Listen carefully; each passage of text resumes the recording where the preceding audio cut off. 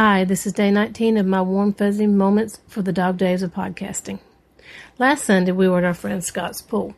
He lives with his mother, and his husband Frank lives in Richmond.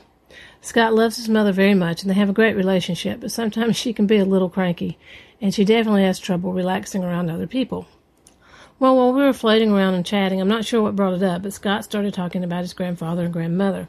He remembered every Friday, when he was growing up, his grandmother would pick him up from school, and he got to stay at their house. She didn't pick up his older brother, which made it even more special.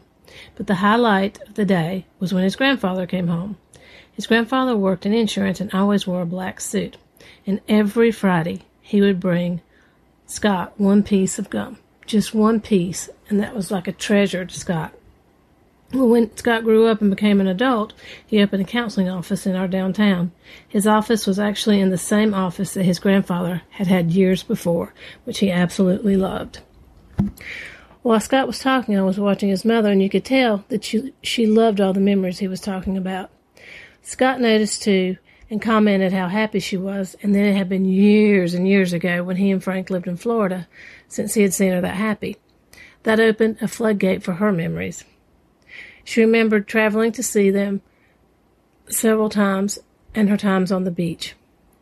She talked about marching in gay pride parades and going shopping and to lunch with the mothers of Scott's gay friends. You could tell they had a blast. She talked about getting off the interstate and the nice man that got in his car for her to follow to guide her back to the interstate. She talked about buying dozens of Christmas tree lights at a consignment store or thrift store, whatever she said, and decorating Scott and Frank's 19 palm trees. Then she drove home to North Carolina and let them find it that evening as a surprise. Her stories were delightful, and she was so joyful. So here's to warm, fuzzy moments. Have a fabulous day and make some great memories.